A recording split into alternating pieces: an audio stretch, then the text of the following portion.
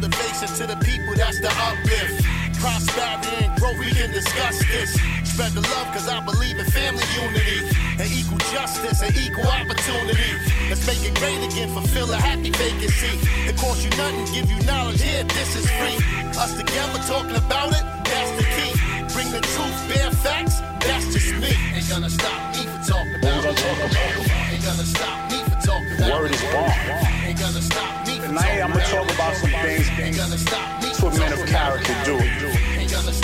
When we're talking about respect, building a community, the idea is for us to help each other build and grow. Peace and blessings, family. Welcome to the Bare Facts, life lessons with the Sugar Bear, where the goals are motivate and inspire. It's funny. I found myself pulling this episode together and was at a loss for words.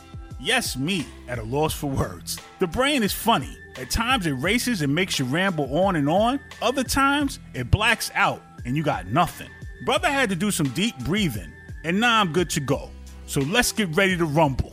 Brittany Griner is still incarcerated in Russia. In fact, she's getting sent to the harshest category of penal colonies for women, a general regime prison. Many women in Russia are sent to one of the 106 mixed-gender, low-security settlement penal colonies, but Griner's conviction for drugs means she will be serving her 9-year sentence in one of the 35 high-security correctional institutions for women only. Hold your head, sis. Prayers up for your safety and some turnaround in your situation to get you back home to America sooner than later.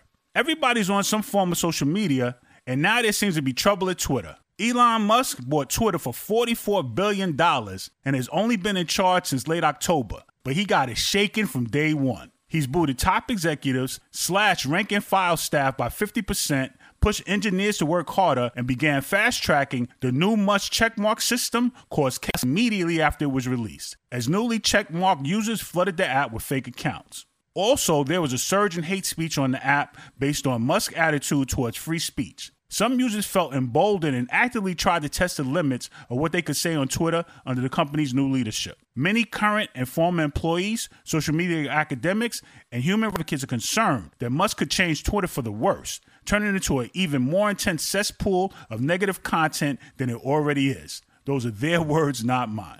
Musk said his primary reason for buying Twitter was to make it a haven of free speech. He believes the conservatives concerned that Twitter is politically biased against right-wing speech despite the lack of evidence about that bias. But Musk's lax philosophy on content moderation has also caused the trolls to celebrate by spreading racist, sexist, and otherwise hateful speech. There was a 500% increase in the use of the N-word within the 12 hours of Musk taking over Twitter. The good thing is several advertisers don't want their brand affiliated with offensive content, including General Motors, Volkswagen, Audi, and Pfizer. They decide to wait and see more about what direction Musk is taking the company in before they resume ads. Twitter's not the only company having financial woes and making major cuts in employees. Over the past week, Silicon Valley companies have laid off. I love the way they call it laid off. Like that makes it easy to adjust. Silicon Valley companies have fired over 20,000 employees in the past week.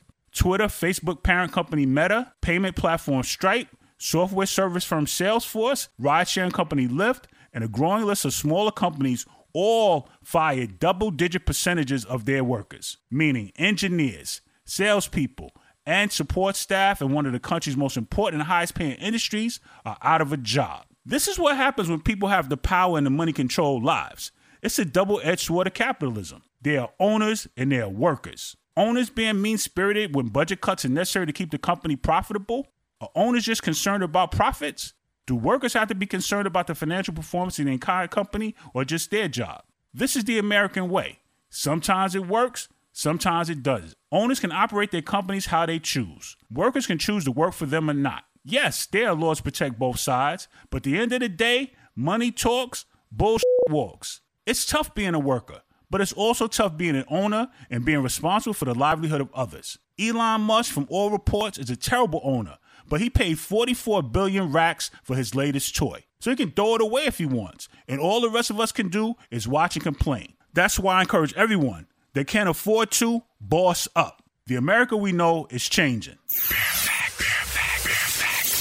Questions, comments on this episode, hit me up, barefacts007@yahoo.com or the Barefacts Facebook page. Until the next episode, keep a smile on your face, peace in your heart, and a sugar bear in your mind. Remember, dare to blaze your own path. It's so much fun. Peace. This episode of The Bear Facts is powered by Buzzsprout. Executive produced by J. Will for RJW Enterprises Incorporated. Music coordinated by Icewater for In the Cave Studios. The Sugar Bear is available to respond to your feedback, questions, comments, and show ideas. Use the email bearfacts007@yahoo.com. Continue to check for The Bear Facts on your favorite podcast platforms.